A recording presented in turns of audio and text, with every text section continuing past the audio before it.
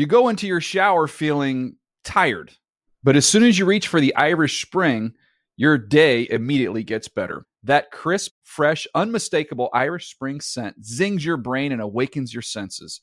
So when you finally emerge from the shower 37 minutes later, because you pay the water bill so you can stay in there as long as you want, you're ready to take on the day and smell great doing it. Irish Spring Body Wash and Bar Soap. Fresh, green, Irish. Shop now at a store near you. Hey, it's Danielle, Will, and Ryder from Pod Meets World. Thanks to our friends at Hyundai, we were able to record a very special episode for you guys at the one and only, wait for it, Boy Meets World House! Take a listen. Are there any moments or spots on any of the sets we worked on over the 7 years that you guys felt more at home, that were like your little spots on the set you like to hang out? I'm afraid it was the sink. Oh, really? Yes. Oh, yeah. You had to act by the sink a lot. Yeah. I was behind the counter. Yeah. Right. Doing business constantly. Uh-huh. Mom stuff. And disciplining you in Amazing. some way. This has been brought to you by the fully electric Hyundai Ioniq 5. New episode out now. You can listen wherever you get your podcasts. With AT&T in-car Wi-Fi, elevate your adventure by transforming your vehicle into a reliable Wi-Fi hotspot. Connect up to 10 devices up to 50 feet away from your vehicle, making it ideal for camping and road trips. Don't miss out on the fun. Embark on your next adventure today. Visit att.com/in-car Wi-Fi to check if you're eligible for a free trial. Always pay careful attention to the road and don't drive distracted. Wi-Fi hotspot intended for passenger use only when vehicle is in operation. Compatible device and vehicle required. Hey everybody, from 20th Century Fox comes Screen Dive, the first podcast developed and produced by a major Hollywood studio. Screen Dive re-examines some of our most beloved films through new interviews and behind-the-scenes insights with the artists who brought them to life. Listen to Screen Dive on Apple Podcasts, Stitcher, YouTube, or wherever else you like to listen. Here is one wide open for the touchdown, Garcon. What a start for Nick Mullins. Play action, wide open, Kittle, touchdown! Oh, and Mullins is on fire. There may be a few less people on the bus. Back over to Oakland after this one. Oh, Nick at night had no mercy on the Oakland Raiders, 34-3. I don't want to sound like an apologist for the NFL here, but if you were going to watch just one game between two one-win teams all season, that is 34-3. This has to be it. It was kind of fun to watch the Nick Mullins show. It wasn't what anyone expected. This was one of the lowest combined winning percentages in the history of primetime football entering this game after November 1st. And Nick Mullins, I mean, he came out and stole the show. Kyle Shanahan, you could tell, had him very prepared. He was, he came out with his scripted plays, hit his first 6 throws, and then, from there, it sort of became like the battle between Nick Mullins' dreams come true and a Raiders defense that didn't seem too interested in tackling anyone. Yeah, Nick Mullins, in his second season, undrafted, Southern Miss. No one knew anything about him. A lot of people picked up, the Raiders fantasy defense to go up against them. But like C.J. Beathard, like a lot of Kyle Shanahan quarterbacks, he was ready to go. He did some nice things in terms of looking off the defenders before going back to them, some kind of next level stuff. Ultimately, he didn't have to do that much. Only threw 22 throws, had 262 yards, 3 touchdowns. Guys were pretty wide open, and it was about as low as this Raiders season has been. Like this was the low point. They benched Reggie Nelson at one point. Rashaan Melvin, who was their big free agent pickup, wasn't even active for the game because he was benched. They benched their right tackle Parker for a while. Like they benched Martavis Bryant last week. They can't decide who to bench because everyone's terrible. They've got 2 dysfunctional units at least on this team, the offensive line and the secondary, and they shift bodies in and out because they can't find anything that works. And both of those units have Gruden. The lip readers are deciphering what he's saying on the sidelines with both of them because he's so exasperated. But this reminded me, their offense, they come out. Yeah, he said we can't effing block anyone. Yeah, and their offense, they come out and they go down the field on the first drive. They get into field goal range, and then Colton Miller re-injures his knee, and everything goes to hell. It looked like the Seattle game where they just couldn't run an offense after that. It's tough. I mean, Derek Carr was sacked a lot, but Derek Carr kind of runs into those sacks a little bit. So it's a chicken and the egg where he's sliding on 2nd and 11 with no defenders around him. I remember 3 third and longs where he threw well short of the stick. One was like 3rd and 23, but you're past midfield and you throw it 2 yards to Brandon LaFell, and that's kind of where the Raiders are at right now, and they just look like a team that gave up, and they have 8 games left. It's about as ugly a situation as we've seen in a long time. If you're a Raiders fan, are you more depressed about the effort level on defense or about the fact that you might not be able to evaluate Derek Carr behind this offensive line the rest of the year? I guess the effort level, because that speaks more to just, is John Gruden ever going to figure anything out? And, at least we got to see George Kittle do his thing. George Kittle, the tight end on my All-Pro team, he looked that 71-yard catch. I mean, to pull it in one-handed and then not break stride and keep going, that was impressive. I was happy just for Kyle Shanahan, who's had a hangdog expression all season. I think he's trying to do his best here, and they get a second win. They've had a lot of bad luck, so it was a fun night for them. And a terrible night for the Raiders, who have the worst defense in NFL history right now in terms of yards per play allowed going into this game. It got significantly worse. So this is a historically bad Raiders team that we're probably not going to talk that much about the rest of the season, except when we're forced to. That checks out. Before we throw it over to Dan Hansis and Mark Sessler, I didn't even introduce myself to start the show. This is Greg, obviously, with Chris Wesseling. I just wanted to get your thoughts, Chris Wesseling. We got some news after we taped all the games earlier that Paul Zimmerman, Dr. Z, passed away on Thursday, and I know he had a huge influence on me just in terms of how much I loved reading him, and I know it's the same for you. Yeah, I've been asked by other podcast hosts, how would you want people to see your writing, or how would you describe your writing? And I would want people to think that he writes like a sports writer who has played sports and views it through that lens. And Paul Zimmerman, to me, he started combining film watching with sports writing. In a way, it was the first analytics of football. And that he wrote as a guy who played in college. He played for Columbia and then played in a semi-pro league in the trenches and really knew the game inside and out. But he also knew how to tell a story. It wasn't just – often analytics don't tell a story, and often writers get too into the numbers and the stats and they don't tell a story. Paul Zimmerman was a storyteller. Yeah, he could write his ass off, and Sports Illustrated, where he was for a long time, has a lot of his Super Bowl game stories up, and he wrote a lot of great features. But if you're into reading about football, The Thinking Man's Guide to Football by Paul Zimmerman, or The New Thinking Man's Guide, is the one I would get. To me, is like maybe the seminal sort of tape watching, where I've always thought, how great would it be if a book like that came out talking about the players of today. So go check that out. Another great one is the last season of Weeb Eubank. I think is kind of an underrated season in the life gem of an old Jets team. So Paul Zimmerman, 86 years old.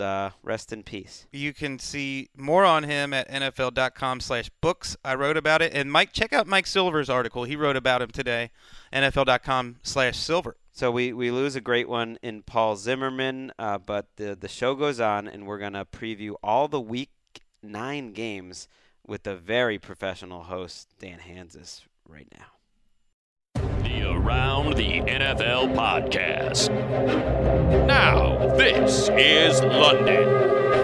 Welcome to another edition of the Around the NFL podcast. My name is Dan Hansis, and I am joined in a room filled with heroes, Mark Sessler, Chris Wesseling, and Greg Rosenthal. What is up, boys? Hey, Dan. All right. How was everybody's Halloween night? Mark, I'm looking at you. Formulaic. Formulaic Halloween. Wow. It was nice. We went up the street, got lots of candy, came down the street on the other side, got more candy, went home. Okay. It was great. It was it's always one of my favorite nights. One of the best holidays. My kids' favorite nights of the year. And I was just impressed that, my son Walker, we must have put in a solid 2.5 miles of walking as a nice. 3-year-old, and no complaints. I know that makes me look like a bad dad after Greg's glowing review. It's just like we had a great time, but I don't know what it doesn't. No, what details am I going to give to Greg, separate? It was one of my favorite days of the year. Oh, please! I loved being with the kids, and I wasn't doing it as a reflection on you. I'm just speaking to my. I'm just saying how I feel too. You guys are just amazing. And I dressed up as Dracula, and when my son Jack, he first saw me, he didn't talk to me for the first 45 minutes. Completely terrified of me until he calmed down. Wow. I did get into a little bit of trouble, Wes, on Twitter. I'm curious. I feel like you might align with me. I don't know on this.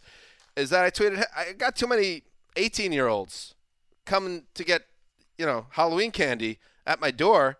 I feel like you age out at a certain point, and people came down hard on me. It's like, oh, listen, if it's better that they're getting candy than getting into trouble. It's like, that's the bar that we're setting for the teens now? Wait, hold on. I can't believe there was any blowback whatsoever on this. A ton of blowback. I got killed That's ridiculous. This is a child's activity. I'm not surprised there was blowback because you could put anything out there and you get a bunch of people coming at you, but I could not side with you more. Yeah, I'm with you. Maybe they were 15, 16, but they kind of look like 18. I don't know. They were close. There is that age. 16's too old. I do remember distinctly the year where you realize you're too old. It's the same year you stopped collecting and you're kind of like, baseball well, cards. I've already put it on. I'm getting that candy this year. Next year I'll stop. To me, that's like 13, 14, maybe max, and then you gotta move on. When you're 18, I remember it. And maybe I look back on it fonder than when I was in the moment, but there's a lot of fun stuff to do when you're 18. You got to give up some certain things as you get old. Somebody came at me on Twitter and said, oh, well, you have to beware, though, because you never know. Maybe they're developmentally disabled. And I was like, what? I have empathy for those type of people. That's not what you're saying. That's what we're going to – that's the bar? Roving bands of mentally disabled people just showing up in your neighborhood. So now I need to be nice to everyone just in case – they're developmentally disabled. And, come on. Twitter is a graveyard. Calm down, society. Yes, we had people over last night. We had a nice little time. Yeah. Yeah, we had a good time. You had the fun, we don't have kids yet time. Well, we had many children there. Omar Ruiz and his wife came with their nice. 2 kids, and we had several other children there. Oh, fun. And Ricky Hollywood is barely alive right now. Yeah. She's in that sweet spot. She's in her mid-20s where Halloween is a major party night. And you were probably tearing up West Hollywood, as I could tell by your face and body. Yeah, yeah. Till the wee hours of this morning.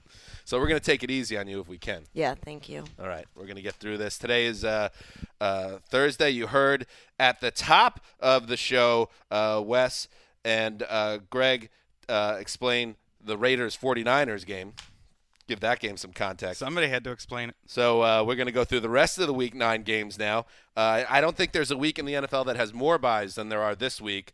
The Cards, Bengals, Colts, Jags, Giants, and Eagles all open this week, which means that we have fewer games to talk about, but we're going to give them just as much respect. I would say it may be more big-time games than any week of the season, despite the lighter schedule.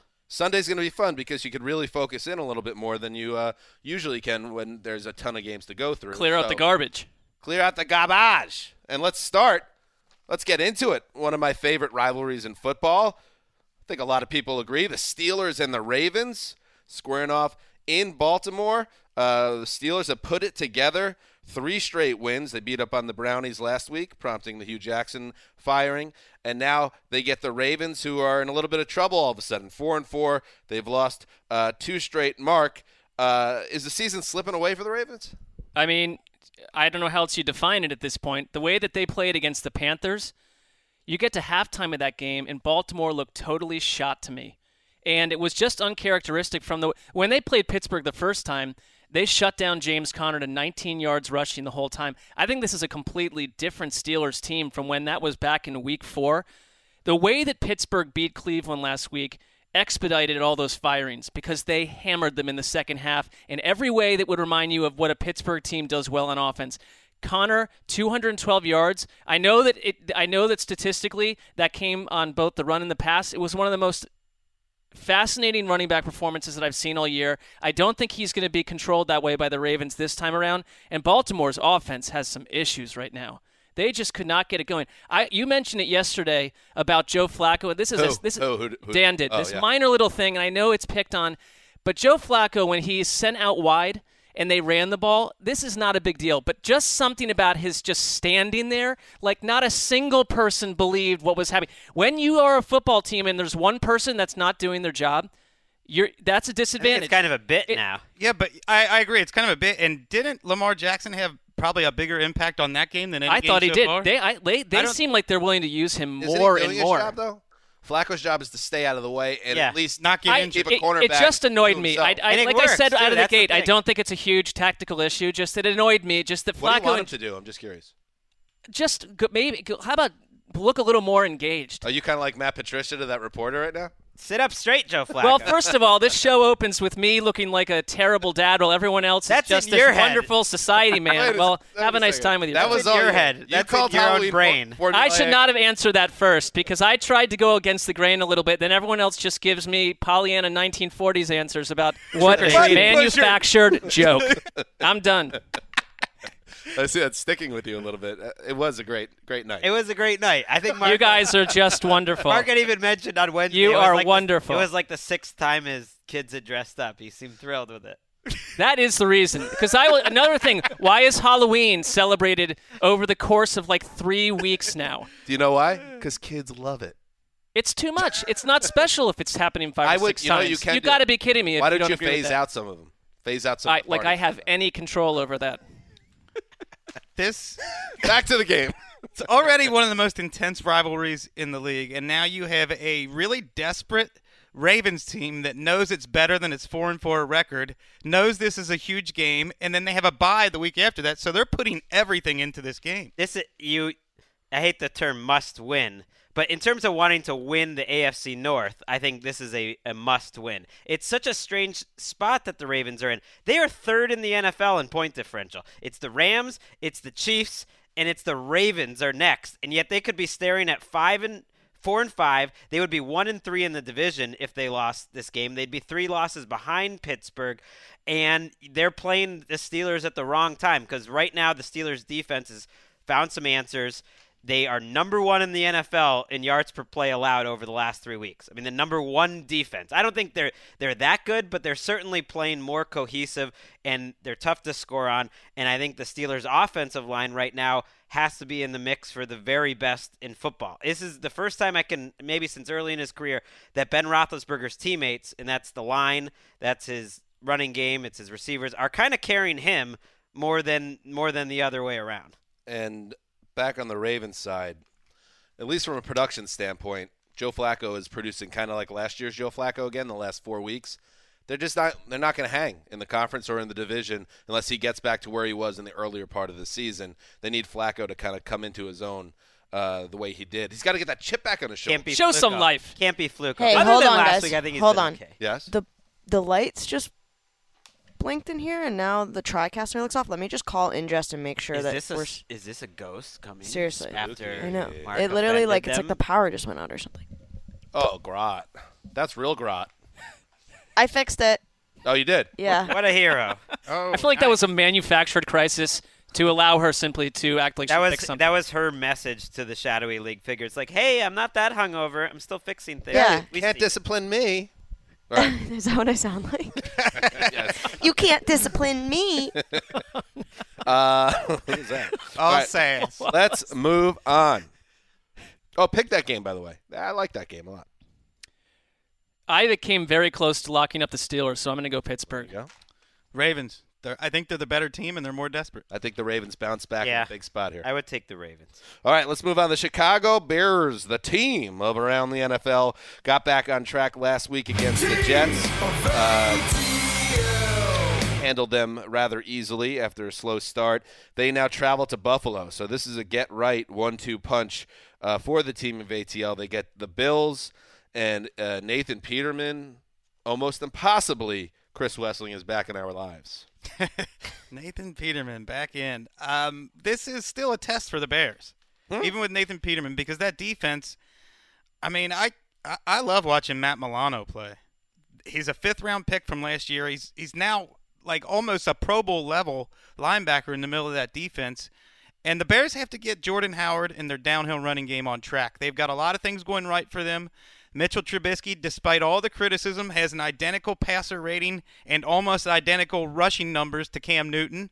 He has almost identical stats to Jared Goff's breakout year last year. I'm not saying he's playing on that level, but he's probably being picked on a little too much. This is a good team. He has more touchdowns than Aaron Rodgers or Matthew Stafford through the air. The one thing, if you just skipped Monday Night Football, which I came very close to doing, but we were required to comment on it during the Twitter show, so I watched the condensed version on Tuesday. But the final score does not tell the story of the fact that that game was 9-6 with about 15 minutes to go because of Buffalo's defense. Yeah, it's a tough matchup. I do want to see progress from Trubisky. It does show the limitations, I think, of those statistics. Now, I don't necessarily buy into PFF has Trubisky as the lowest rated just passer, not at quarterback, but just in terms of passing by far in the NFL. And I think there's something to that too. I'd probably have it somewhere between versus anyone on Buffalo? Versus anyone that qualifies. He's missed more open throws than anyone, and Tom Brady's probably right behind him. He has missed far more open throws. He's also had far more dropped interceptions, fumbles that his team has recovered. So he's had a lot of luck. And I do want this team to kind of be a real playoff contender, make some noise. And I do think Trubisky's going to have to play better than he has. So this is a good game to test him, I think, in Buffalo. They've got to be careful. I know it sounds crazy. They're probably going to go in and mow down Buffalo, but it has trap game feel because you can look past this if you want to and realize that you have the Lions twice and the Vikings over the next 3 weeks. And that's where the Bears can make major ground up in this division. And Buffalo, like they asked the Vikings, they, with their defense, generated so much chaos for that Vikings team that the result was totally unexplainable. Also where Terrell Pryor takes over the team, leadership-wise. I mean, the guy's a leader. The guy's a born leader everywhere he goes.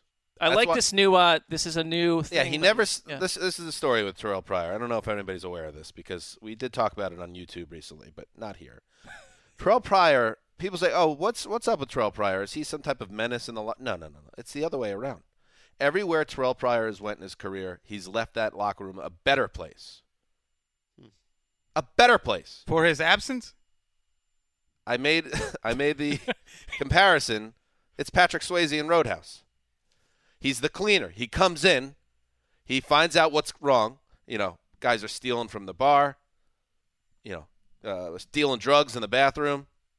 People are showing up to work late. People are drinking on the job. He gets rid of all these type of issues, and then once the bar's doing well again, once the locker room's doing well again, Terrell Pryor goes on to the next place. So, I mean, the Jets probably had less locker room issues because they only needed him there for 5 weeks or so, and then we're good. Perfect. Okay. Perfect locker room. Oakland, Washington, Jets, and now Buffalo. You watch. Okay. What else? What else about this game? Oh, Tariq Cohen needs to touch the ball more, by the way. Come on. 6 touches? That guy's a special part of this offense. He's had 100-plus yards in 3 of the last 4 games. I'm saying, why is he only getting 6 touches? Then he could have 400 They didn't need him yards last week. Beyond that untouched 70-yard touchdown. Bills have scored 6 or fewer points in 4 games this season. I mean, Chicago just needs to go do their job on offense. Matt Barkley. We could see more Matt Barkley by the end of the season. That's how bad things are in Buffalo. Could see him by the end of this game. Let's move on. The Tampa Bay Buccaneers. They are starting Ryan Fitzpatrick at quarterback. Jameis Winston to the bench. A tough challenge for Fitzmagic because he's going now to Carolina. He's going to play the Panthers, who looked really good, had that amazing fourth-quarter comeback to beat the Eagles, and then spanked the Ravens, really humbled that team. So, Greg, here we are, Cam Newton and Christian McCaffrey versus the Buccaneers' last-ranked scoring defense. What are you thinking about this game? I want to see the Panthers continue to build their offense. It has a cohesive feel where it's like you're adding elements to it throughout the season, and DJ Moore's the most important element to me, that if he can play anywhere near the level that he did and make an impact near the level that he did last week on a week-to-week basis, they're going to be tough to deal with. I mean, this is the first time I went back and looked that their offense is ranked higher in efficiency than their defense since 2012. They're the number 5 offense in efficiency by Football Outsider, 17 on defense, and they have room to play a lot better on defense. This is a tough matchup for the Bucs. Doesn't feel like the week that DJ Moore would step back into the shadows against this Bucs defense. I mean, he had a game a couple weeks back where he really hurt them with turnovers, and he had they pitched it to him in this game, and he dropped it, and it took a nice bounce, but then you saw his speed because he went right up the sideline, and he can hurt you in so many different ways. Yeah, he reminds me a lot of Percy Harvin, and we saw that last week with those chunk plays. I don't think the Panthers. I mean, they're such a much more physical and tougher team than the Bucs, But you can't take this offense lightly. They average 25 more yards per game than the Rams, 40 more yards per game than the Chiefs, and they are loaded with weapons. And they push the ball, whether it was Winston or Fitzpatrick. Those are your two leaders in the NFL this season in terms of average just air yards per attempt. So they're trying to go down the field over and over. Ryan Fitzpatrick, is he playing for his job this week, or do you think he has a little bit of rope this time around? I think he has rope more than a week. Yeah, I think he'd have to fail spectacularly. But I want to see if he was so accurate early in the season. He was playing above his head, I think we can admit. So yes. What kind of Fitzpatrick are we going to see? Because he played outstanding last week too when he came in. You mentioned Winston, Greg, feeling like maybe there's a lot in his head about what's going to happen with his career, what's going to happen in the week to week. When I watch Fitzpatrick right now, when he makes a big play, he's not afraid to show total emotion and celebration. And it's contagious. His teammates do too. It's like a dude is just late career. He knows it's not going to be going on for much longer. He's totally at ease with himself, and I think that makes all the difference at quarterback. That's like playing quarterback the way Bruce Arians coached. Yeah, no, it's well said. He's always been, and we've talked about this year because there's been a lot of these little pockets of Fitzmagic. He doesn't take it that seriously. It feels like he enjoys this a little bit from a distance compared to other players, and he understands it's just been a wild ride that he's been on, and no one expected it, and everything surprises people, so he's just like, yeah, I'm having fun. There's no pressure. He doesn't play with pressure. Let's move on. Oh, the Kansas City Chiefs, 7-1, romping on teams. Did you know the Chiefs, gentlemen, have only scored less than 30 points once this entire season? They've lost once, and they scored 40 in that game. This is a scoring machine. And now it travels to Cleveland to face Greg Williams and the Brownies. I don't think they need that illustrious call right there. Speaking of Greg Williams, a lot of people, Wes included, what's up with Greg Williams? He's not likable. He seems to be somebody that tries to antagonize people on some level. Here's what he had to say about it in his Wednesday presser. I'm not looking for a whole lot of friends in life anymore. If I want a new friend, I'll buy a Labrador. Mark? It's a very coach-esque type answer. I don't know. I'm going to buy my friend. I'm not sure that Labrador is even going to like him. Dogs have a good sense of people. So are you calling that answer formulaic? Just slightly. Less formulaic, or more formulaic than my Halloween, which was delightful now that I'm remembering more about it. It was just a Simone, by the way, listens to the show, right? She does. She knows. Every one of them? At least she knows that I'm not going to come on here. We're pumping out 4 hours of content a week. She's diving into all 4. She watches and listens to all of it. Simone, listen up. Mark's right. You can't have too many Halloween parties. They can't put them in the costume over and over again.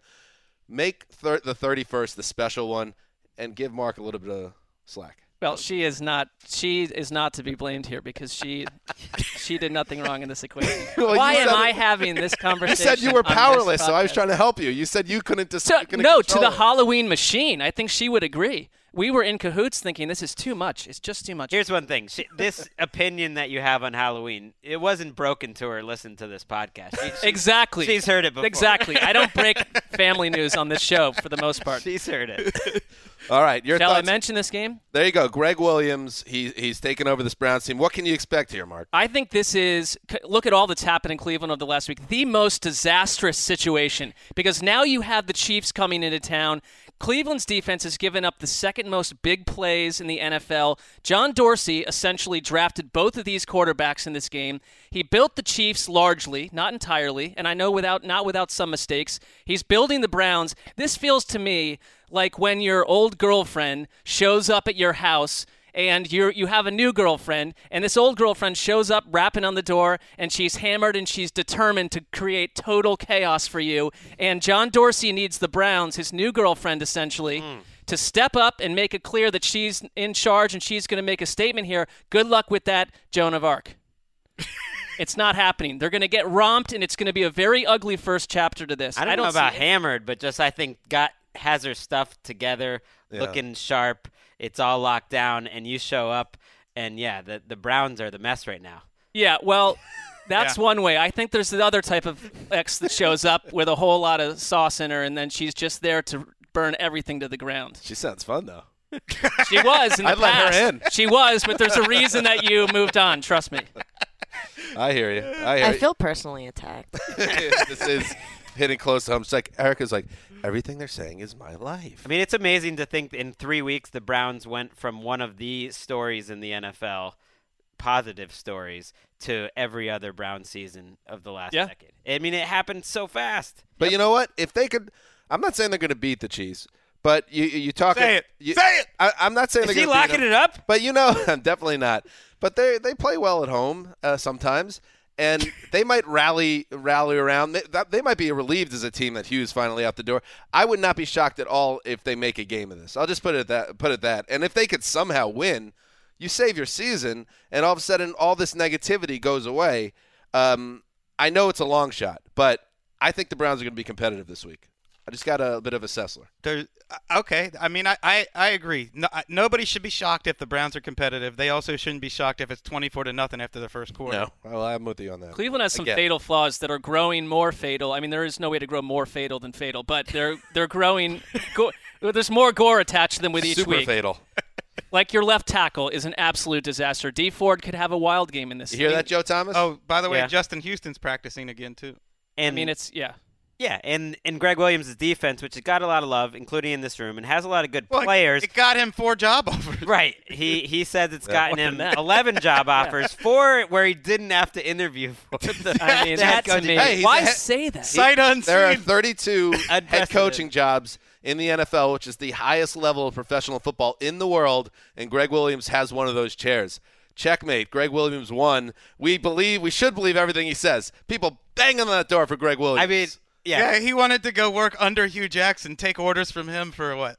Everybody knew Hugh was getting canned. It was not a bad strategic move. More concerningly, he more or less admitted he didn't want Freddie Kitchens to be his offensive coordinator. What? So he's really starting off What this did he era. say? They just asked him about, was that his decision and was he involved? And he made it clear that he wasn't. And reading between the lines, I think he wanted Todd Haley to be his offensive coordinator. And something happened there in between the time that Hugh Jackson and Haley. It's a mess. And then Kitchens was making a joke to his credit today that, he had to go get to all the job offers that he's had. So it's like a running bit. Sounds healthy. Mark, one little Browns trivia before we move on. The last Browns coach to win his first game. That would be Bud Carson. Correct. The year?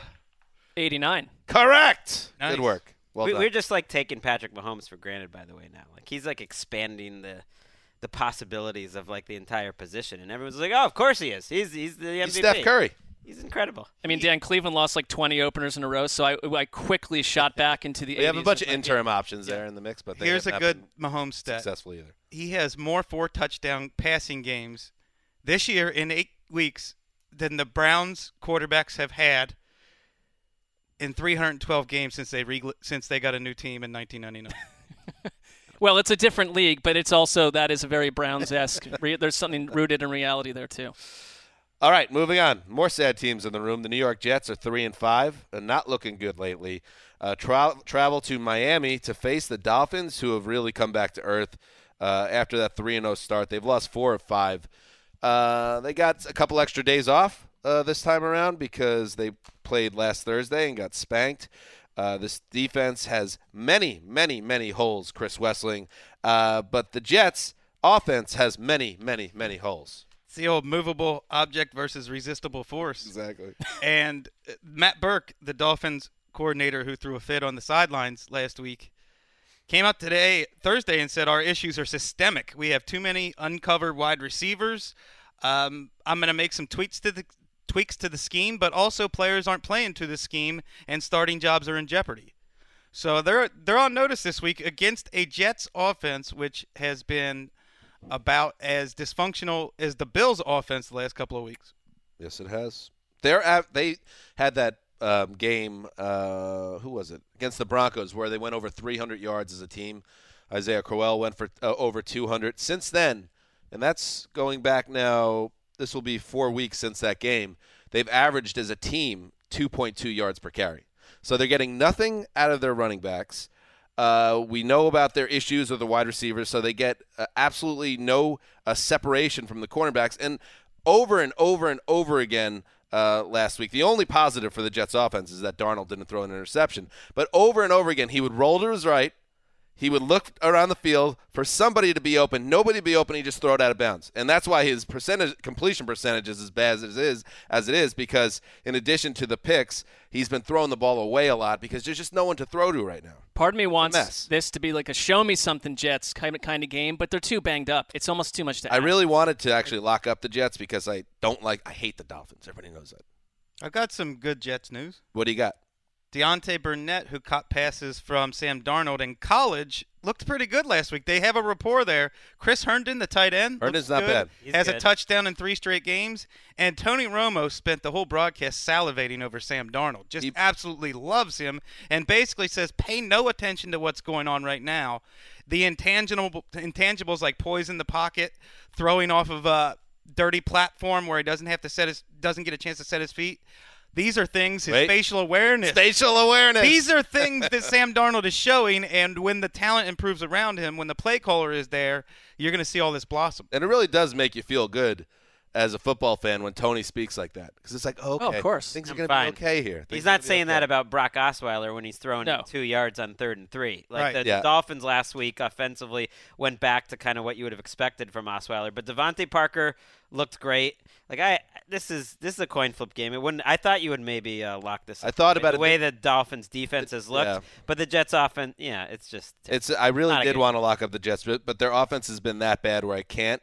But I do think the Jets will win, and not that I think the Jets are going to hang around, but they're well set up to get to their bye potentially, still in the mix because they got home Buffalo next week, then their bye. So if they can win this game, just buying some type of relevance to Thanksgiving would be great as a Jets fan this year, which we haven't had in many years. I will take the bullet from Dolphins fans this time because this annoyed me when I read this, and it you want to talk about systemic and issues that seem to plague our thoughts about the Dolphins in general. They have started 4-4 through 8 games, obviously, in 6 of their last 9 seasons and made the playoffs once. So these starts for Miami, it's not just this year. It's like there's not a lot of organizational faith that they're going to dig out and go on some big run. The one time they did was 2 years ago, and they were 1 and done in the playoffs. Right, and they're 1-4 in their last 5. And Gase, even if he is pretty good doing what he can with the offensive pieces he has, this is the team that he's helped build, and he's had no clue on how to fix a defense. It's been pretty lousy despite spending a lot of money on that side of the ball ever since he's been there. Let's move on. The Detroit Lions are 3-4, coming off a 2-score loss to the Seahawks. At home, it's a bad loss when you look at their schedule. They got the Vikings now coming up, and the Vikings are not going to be thrilled. They're not happy. They can't be because they really, Greg, played poorly on Sunday Night Football, right? They did. I think this is that they haven't changed that much throughout the course of the season. I wasn't that impressed with how they looked against the Jets for the most part. The problems that they have where they can't really protect Kirk Cousins. Their running game is erratic at best. Those haven't really changed. And so it's a matchup where Kirk Cousins gets hit all the time against a team that has one of the worst pass rushes in the league in the Lions. So it's again, weakness on weakness, which is going to be worse. Vikings are banged up. I thought they looked damn good in that game until the Thielen fumble. And then everything changed. I mean, that doesn't have to be the way it is. You're allowed to not collapse when you have a turnover. So, I don't want to give them too much credit. And they're also going through some injuries. Stephon Diggs has a rib issue this week. Xavier Rhodes and Anthony Barr have been banged up. Dalvin Cook. So they're not as strong as they could be. They fall to 4-1 if they lose. That Lions-Seahawks game, my one thought coming out of that, because the Lions have sort of done these things that impress you and then they dip back down, they just got beaten by a better Seattle team. Yeah, right. They just are not the class of the Seahawks. This isn't it's not another last chance game, but if you win this and you're the Lions, it's like everyone in that division might be 4-4 just about. The Bears would probably be in first place after this week. But if you lose it, you're losing touch with the teams that just look better than you week after. I'll go a little further than that, Greg, and say they're done if they lose this week. If they fall to 3-5 and then they got at Chicago, home against Carolina, Chicago, then the Rams. That's a stretch. I don't see how they come out of that with at least 2 or 3 more losses, and then you're staring down the barrel of 8-8 if you're lucky. They have enough playmakers that you give them a fighting chance in any game, against a team like the Vikings. Stafford for 3 weeks, not last week, was playing as well as any quarterback in the league for about a 3-week stretch. you still have Marvin Jones, you still have Galladay, and your boy Kerryon Johnson, to me, has a new weekly feature, which I appreciate, which is like the get off me Kerryon Johnson play of the week. I mean, that's what separates him. He slides and he makes people miss, but he throws a defender down or two every week. He did it to Kiko Alonso, basically took his manhood. Alonso hasn't been the same since, and he did it to Justin Coleman, the slot cornerback of the Seahawks last week. It was just like his arms are flapping around when he's running. He's a fun guy to watch. Give him a chance. One we talked about in our awards, Mark, last week, is there another MVP candidate? And I know wide receivers never get the award. It has actually never happened since 1958. But if Adam Thielen now matches his first half production, he would go 148 for 1850 and 12. Probably would have to be in the discussion if that happened. Just saying. In terms of not over one season, but over multiple seasons of 100-yard streaks, I think he can tie Megatron this week, and then he'd still be 2 or 3 behind Michael Irvin. That happened over the course of 2 years, but it's pretty improbable and crazy what he's doing. He's on pace to break Marvin Harrison's record. Did you say that? I thought it was like Michael Irvin was in the conversation from what I read too. For most receptions in a season. Right. I'm doing the 100. There's that, and then the 100-yard consecutives as different guys. He's also on my mid-season All-Pro team along with DeAndre Hopkins. You can find yeah. that at hello. NFL.com/Westling. How did he sneak onto that list? Yeah. Wait, where's your vanity URL? They didn't give you one? Well, last year it was Matt Harmon and me tag teaming this project, and it was NFL.com/All-Pro teams. It's still showing up as last year's list, so I can't tell people. Yikes. That's a major foul by the. I mean, they'll work on that. They could get that done. Direct all your complaints to Ali Bampuri. He will fix that. Who pulled off a very convincing Freddie Mercury at the Halloween costume event last night. Yeah, good for him. Moving on, I'm going to see that movie tomorrow, actually. Bohemian Rhapsody in theaters nationwide. I may be too. Also, you want to go together? I am supposed to be doing sort of a date thing with nice. The significant other, so censored. Well, you're allowed to go. I mean, maybe we'll be there at the same time. I'm going to be one row behind you as you and Simone neck. Throwing raisinettes. Are you not? You're going alone? Mark back. Yeah. Maybe we'd be there at the same time. We could meet there. I don't, because I'm not certain I'm going. We'll see. That's my new favorite thing. Is Daddy has a little pocket of time. I go to the movies. I enjoy myself there. Not in that way. No one was. Sounds great. No one was thinking about Pee Wee. The Atlanta Falcons are coming off their bye week. They're 3-4, but it's a good 3-4 when you got 2 straight wins going into your bye, and now you get the Washington Redskins, who are playing real well. 3 straight wins. Mark, are the Redskins? Yes, they're 5-2. They lead the NFC East. To you, are they a legitimate contender though in the NFC? Legit. In terms of big boys. Hopscotching the Rams and the Saints and going to the Super Bowl? Are they in that big boys club too? No, but I would say this about the Redskins, that we've spent all season, as most anyone covering football, talking about the wrong Gruden, and that the Redskins right now have a great record down the stretch of who they face. They've got a pretty clear path to win the division if they don't crumble. When I go back and watch these games, this is one of my favorite teams to watch each week, maybe even my second favorite team, besides the one from Cleveland that totally just turned into a gigantic space fire from outer space.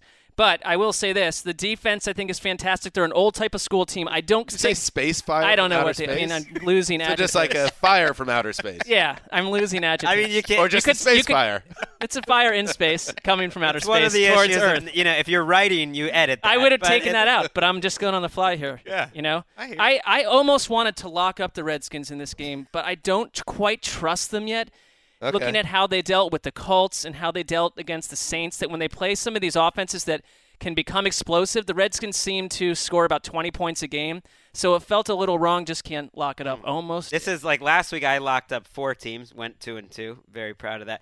This is your new bit, you've almost locked 2 teams. I almost locked up the Redskins in this one too. I thought about the Skins as well here. And it's not because I fear the Falcons in any way whatsoever. I think the Redskins are going to push the Falcons around in an outdoor game. Falcons are without both starting guards for the season on offense, and their 2 most important players on defense, and the Redskins have a loaded defense. I've been hoping, I guess, that the Falcons would get back into the mix. I think this is a very winnable game. I think the Redskins are not a legit contender really in the NFC. They are so much more physical than the Falcons. They're a better team, but the better quarterback by far is in Atlanta. The better offense is with Atlanta, and so I just give them a chance. And I've said it a bunch this year. I give this coaching staff a chance that they're going to start fixing or getting a little better on the defensive side of the ball because their offense is good enough to win games by themselves. When do you stop saying that? After this game. Okay. Because they're coming off of a bye week and they're playing a pretty lame offense. And Thompson's not back. Chris Thompson's not back. Jamison Crowder is not back. I mean, this is a pretty bad Redskins offense. Alex Smith doesn't use Jordan Reed nearly enough. The most dependable wide receiver by catch rate since 1994 in the NFL is Jordan Reed, and Austin Hooper, the Falcons tight end's having a better year. I've heard you say though, like that, Wes, that the trade isn't for Alex Smith isn't looking too good. It's looking terrible. And I kind of think. It's like, what did we expect? I had higher expectations, but if you just look at it, his numbers right now are almost identical to his average numbers in Kansas City, except for 2017. Almost identical. They haven't had Thompson. They don't have Crowder. They're winning games. It's like, this is Alex Smith. Maybe my expectations, too, were too high, but it's like, they're getting professional. But you know what it reminds me of? Play. It's what they wanted. It reminds me of all those Chiefs teams. He's the reason that I feel like they can't get over the hump against the other teams Dan's mentioning in the NFC. He did get better last year, of course. Maybe you got to give him a couple more weapons, too. I don't think there's an overwhelming skill level with their skill players. There's not a lot of talent there. He's as good as you can be by playing quarterback in a way where you only take what the defense gives you. And never take what you can Never take. gets intercepted, which is key on this team. G Suite is a suite of cloud-based productivity tools that includes Gmail, Docs, Slides, Sheets, and Drive. These tools improve your work life both in terms of your experience and the outputs you create, hence the new campaign, Make It With G Suite. You know when you have 20 identical versions of a document labeled final and no clue which is the latest? Oh, so you make another version and Screw name that. that one final, F right? that. Right? Not Every anymore. time. Well, with G Suite by Google, it's almost like you guys know what I'm going to say next. G Suite by Google Cloud, a range of work apps like Gmail, Docs, and Slides let you make real-time updates to the same doc without having to keep track of version after version of a project. And since all the tools are cloud-based, your whole team can access the same document and work on the same page at the same time. That is incredibly advantageous. The human potential is just... To find out more about G Suite's productivity tools, visit gsuite.com. That's gsuite.com. Make it with G Suite by Google Cloud.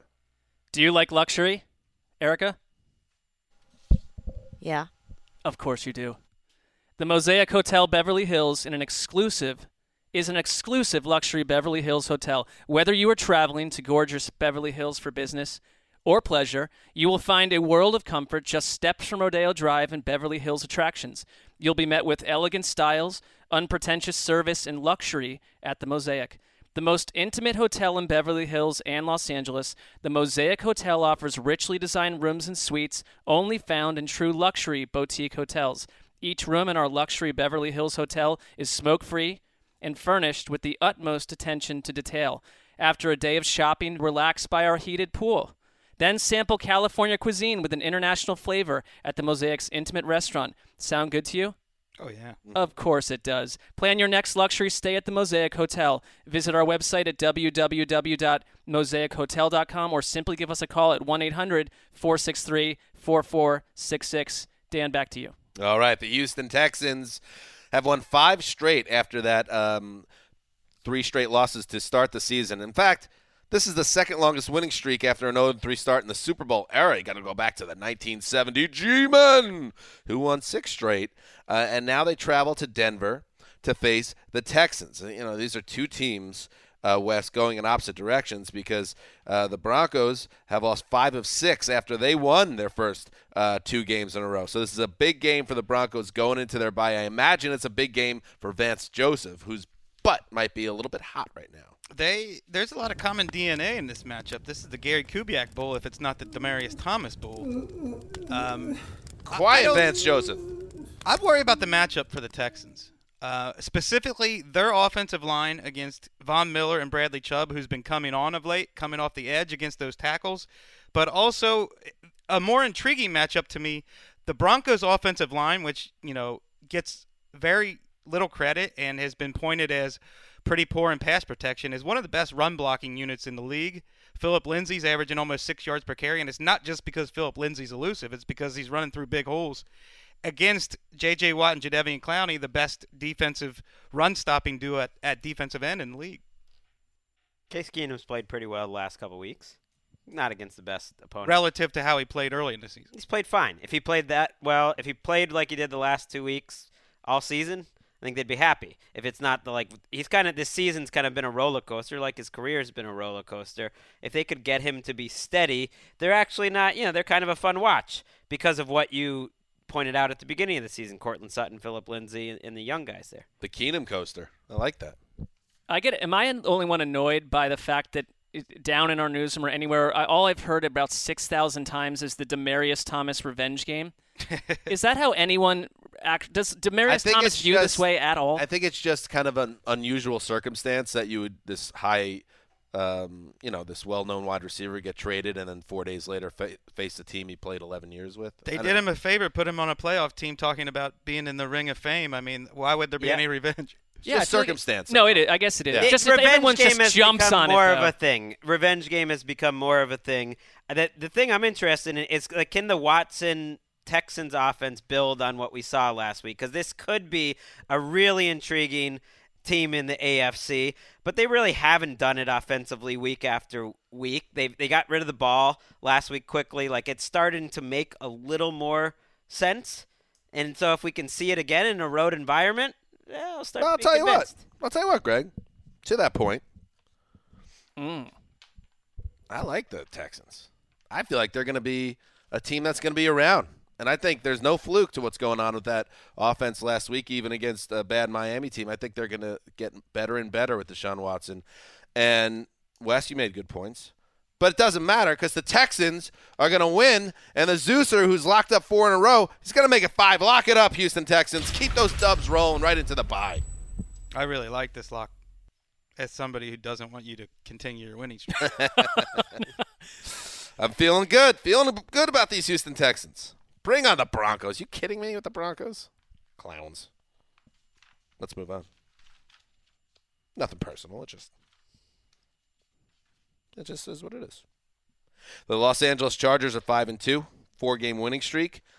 Feeling good about themselves, coming out of a bye, so they're rested up. They travel to Seattle to face the Seahawks, who just beat up on the Lions. They're 4-3, 2 second-place teams in their respective divisions.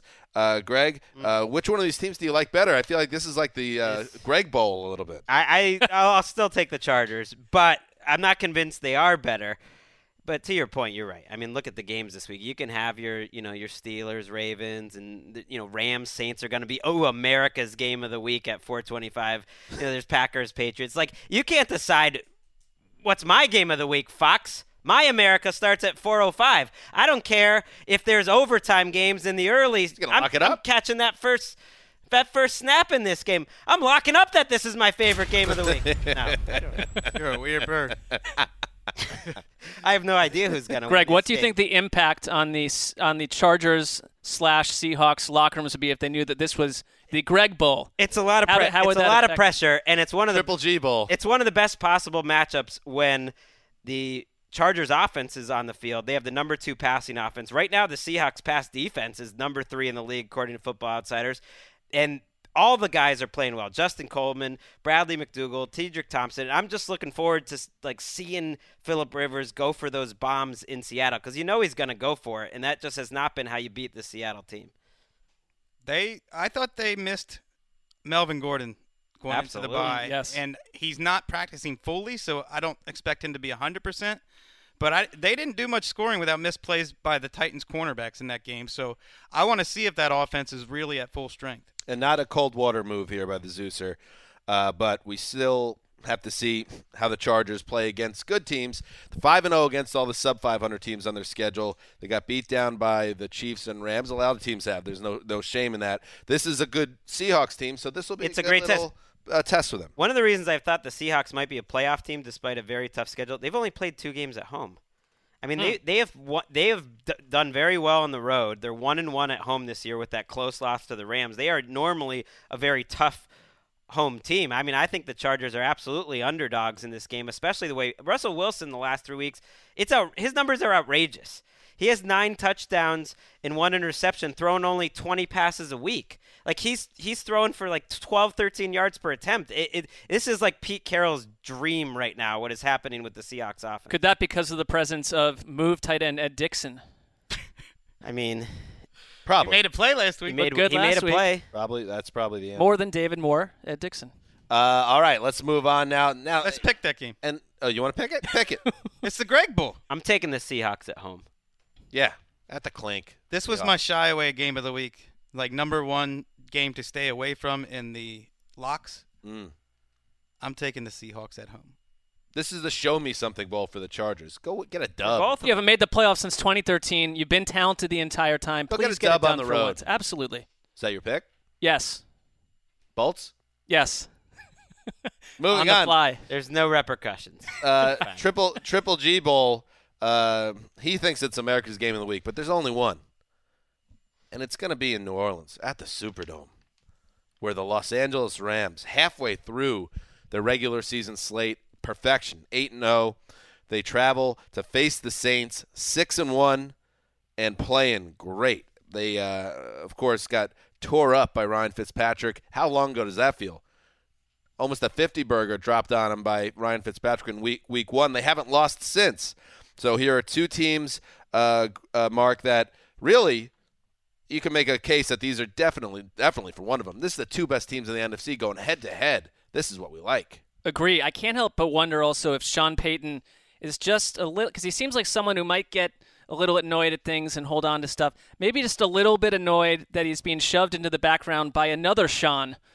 It's all everyone's. Oh, for sure. Yeah, everyone authoring these sort of flowery think pieces about Sean McVay, and maybe at this point he says he's watching Sean McVay every week. I'm on sure tape. he's saying that. He's so impressed. I'm sure he's saying that, but I think he's furious. Yeah. I think what Mark's building a narrative. I think what we're going to get in this game, and because we've been seeing Taysom Hill, for instance, someone like Taysom Hill used in amazing ways, that we're going to get a headline type play from Taysom Hill that either wins this game or does something that is so memorable because it's with Sean Payton's way of taking the Sean Bowl back and all the Sean attention back onto him. I know the Rams have looked unbeatable, but I don't think that's the case come Sunday night.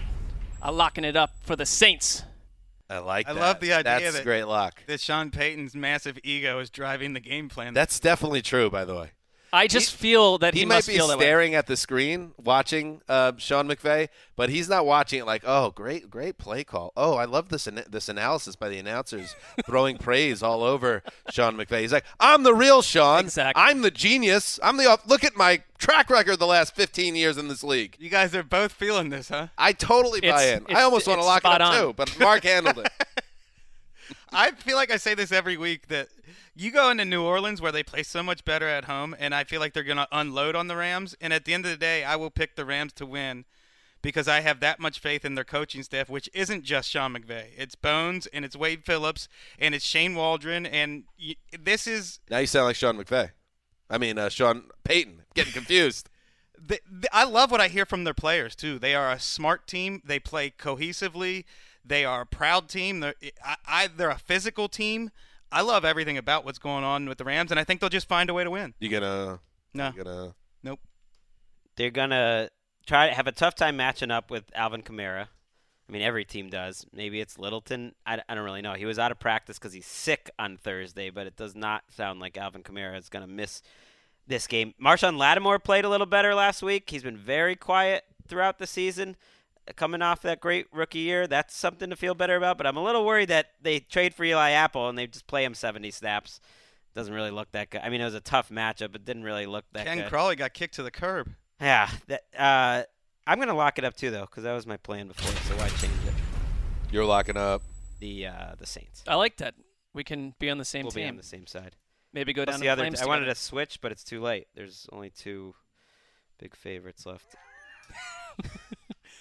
I think wait, so there are 2 people in this room locking up against the undefeated team.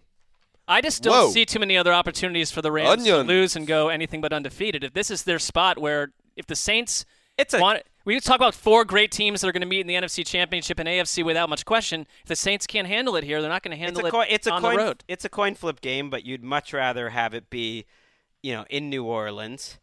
You got a little, banged up. We'll see if Cooper Kupp is back. I mean, I don't know. If it's a coin flip game, why are you locking it? Well, we have to choose coin flip games. 2 of the best offensive lines mostly, in right? the league. Indoors. You picked a coin flip game too. I thought that's but I kind of don't the feel rules. it's a coin flip game. I feel confidently about the Texans that even though some outsiders will say it's a coin flip. So do you feel confidently about the Saints? Somewhat. I'm kind of personally. I feel like I'm sort of just swinging. Yeah, for it. I thought at this point you got to do something to get noticed. Well, you locked up 4 games last week, so you're doing a great job with that, Triple G. All right, moving on. Primetime football. The Green Bay Packers, 3-3-1. Aaron Rodgers practicing in full, feeling good. That knee maybe not bothering him as much anymore.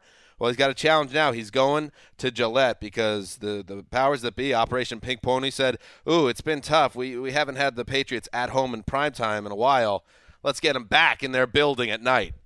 So here we go. Aaron Rodgers versus Tom Brady, 2 of the greatest quarterbacks of all time at the height of their respective powers. Bill Belichick said this week Aaron Rodgers is as good as any quarterback he's ever faced. And, of course, he was asked about Brady after that, and he said, took the easy way out. Well, I've never had to face Tom Brady.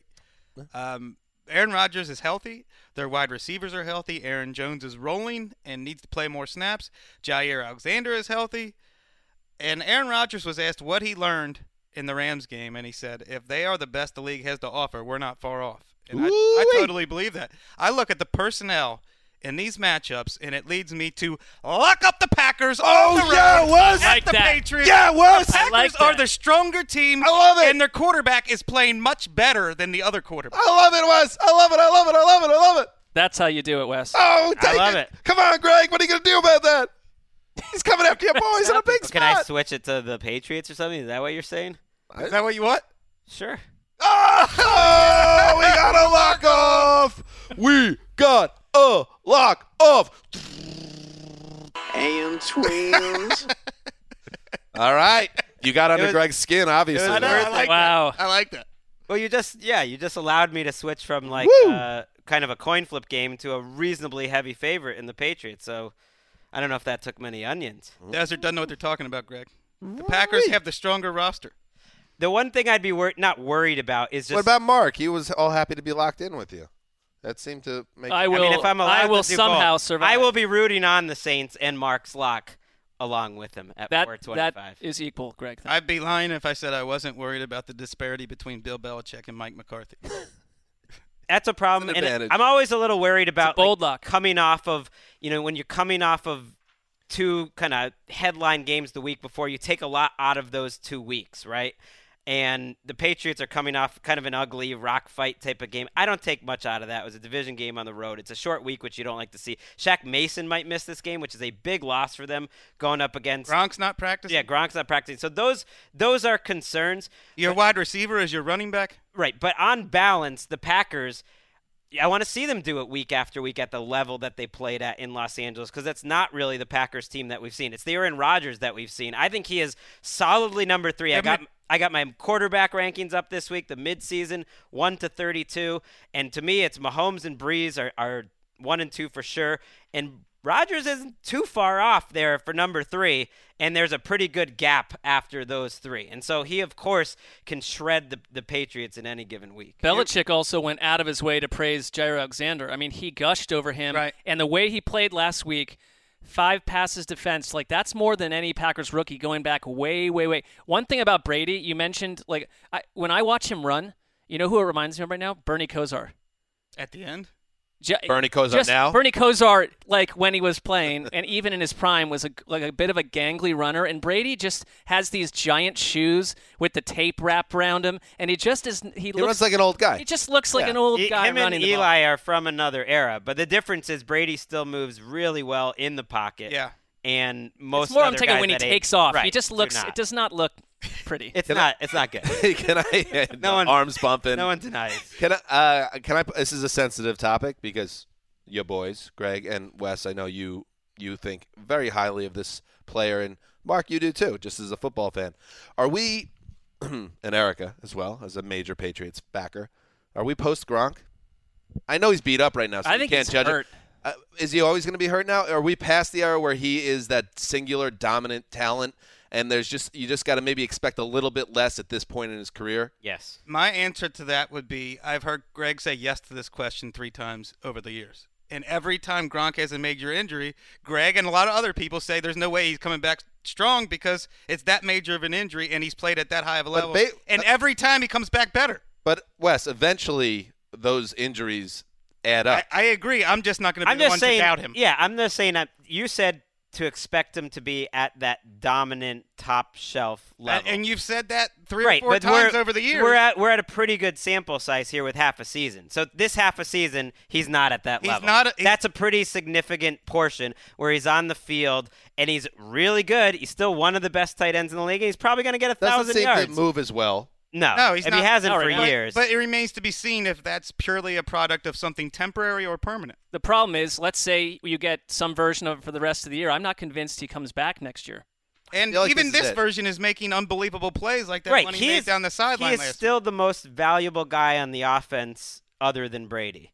Even at this level. So it's not still take him over Jimmy Graham. Right, it's not even close. I mean, he's still that's not top what 4. I'm saying. I'm not saying that he's not the best tight end in the league anymore. I mean, Brady's not on my all-pro team, I'll tell you that. Okay, yeah, because he made that great sideline catch, but his hands he just seems older than his 29 years to me right now. Here's the thing That's that how they he's compare playing. him to Travis Kelce. It's like Travis Kelce is not a tight end in the way that Rob Gronkowski is a tight end. It's not just that, hey, he blocks sometimes, he's good at it. I mean, he's in blocking 30, 40 snaps a game sometimes, and Kelce's just not doing that. So he's extremely valuable for that offense. But there's been a decline. There's been a decline for Brady. I mean, I'm surprised you haven't. Gradual? Right now, we're at the midseason. I have him about number 10 in the midseason rankings. That feels about right. Like, if this is a decline, I'm fine with it because he's still playing at a very high level, but he hasn't had the timing down with his. Something looks a little off. He's missed a lot of throws this year. But that has to do with, they are so banged up, but there's something with Brady just looks a little different. Like, even him and Edelman have not been on the same page. So maybe it's just they got to have the same lineup in week after week. They've had not much continuity. I could be coming from a point of weakness on this pick, Dan. Yes. Because the NFL needs the Packers to win this game. Mm-hmm. They are on a haunted hayride of a schedule right now that started with the Rams game, and then at New England, you get a break with the Dolphins at home next week, then at Seattle, at Minnesota. The Packers, every time Aaron Rodgers is healthy, they're in the playoffs, and we need to see that as a country, as a people who like to watch football. We want to see Aaron Rodgers in the playoffs. They need to win this game. I mean, that is up there. Other than, Mark taking the Browns 17 different times, that's maybe the biggest onion hanger that we've seen in this segment. Let's move on. Monday Night Football. The Tennessee Titans. Oh, it was nice. A week without the Titans. That was nice. That's over now, though. They're back in action. Wow. Coming off 3 straight losses, 13-12 to the Bills, 21-0 to the Ravens, who have promptly went in the tank, and 2019 at Los Angeles against the Chargers. Now they're at Dallas. In London, excuse me. Now they are at Dallas, also coming off a bye. So they got 2 teams that should be theoretically at a good health level. Greg, which 3 and 4 team do you think has a better chance of making the playoffs? The Cowboys, because of the division they're in. I think their defense is the best unit on the field in this game. But, the matchup, I want to see it's like Jason Garrett coming off a bye versus Mike Vrabel and the staff coming off a bye. Who's got each other? Well, they both made changes. Pretty rare to both teams are coming off a bye and then they put you on Monday night. Well, Yeah. I don't know what's up with that. Cowboys fired their O-line coach. The Titans brought back a fullback, Jolston Fowler, which I think signals their intention to try to get a running game started. They've been playing without a fullback. I think that's what the Cowboys also went out and got a wide receiver, and the Titans, who had some of the worst wide receiver play in the entire NFL, stood pat at that position. Amari Cooper, right, as Wes is alluding to, he's now a member of the Cowboys. This will be his debut game, so you're going to see this is 2 teams. They've combined for 13 touchdown passes this season. 14 QBs in the league have more on their own. So 2 teams that have not been able to move the ball in the air, and the Cowboys did something about it, and the Titans said, we're going to figure this out. And the 5 worst QB ratings in the league include 4 rookies and Marcus Mariota and he's looked like it. Played a little better, certainly in that game, before the bye. He's had a couple moments. It's been ugly.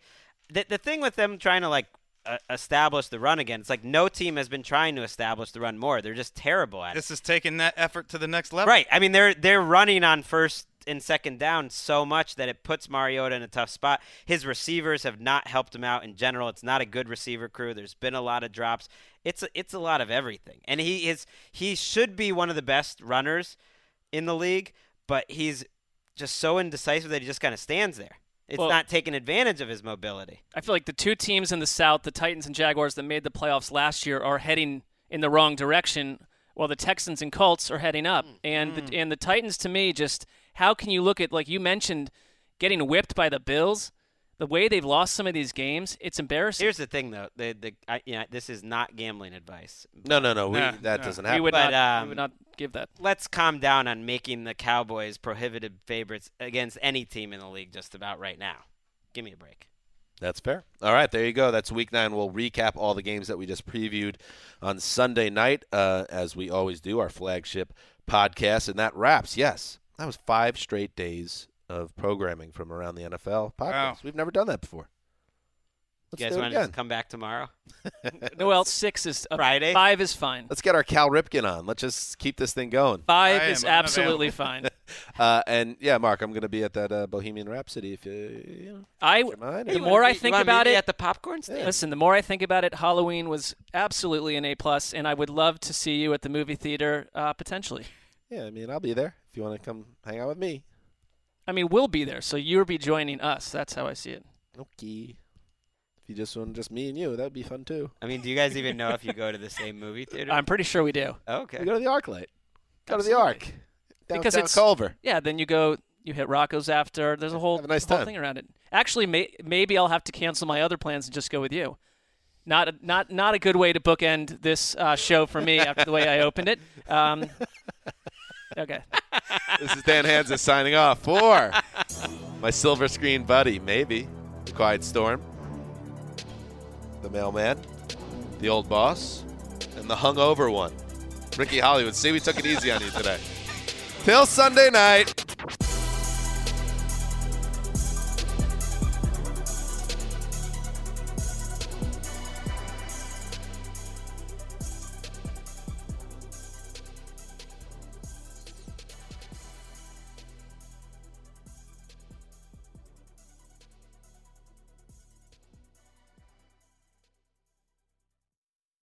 You go into your shower feeling tired, but as soon as you reach for the Irish Spring, your day immediately gets better. That crisp, fresh, unmistakable Irish Spring scent zings your brain and awakens your senses. So when you finally emerge from the shower, 37 minutes later, because you pay the water bill so you can stay in there as long as you want, you're ready to take on the day and smell great doing it.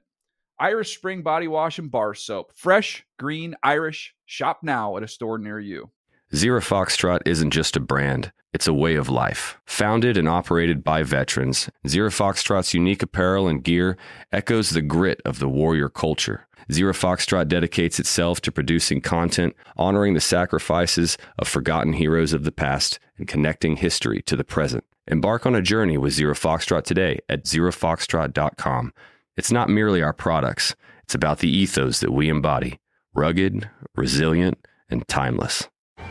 Hey guys, you know what this playground could use? A wine country, huh? A redwood forest would be cool. Ski slopes! Wait! Did we just invent California?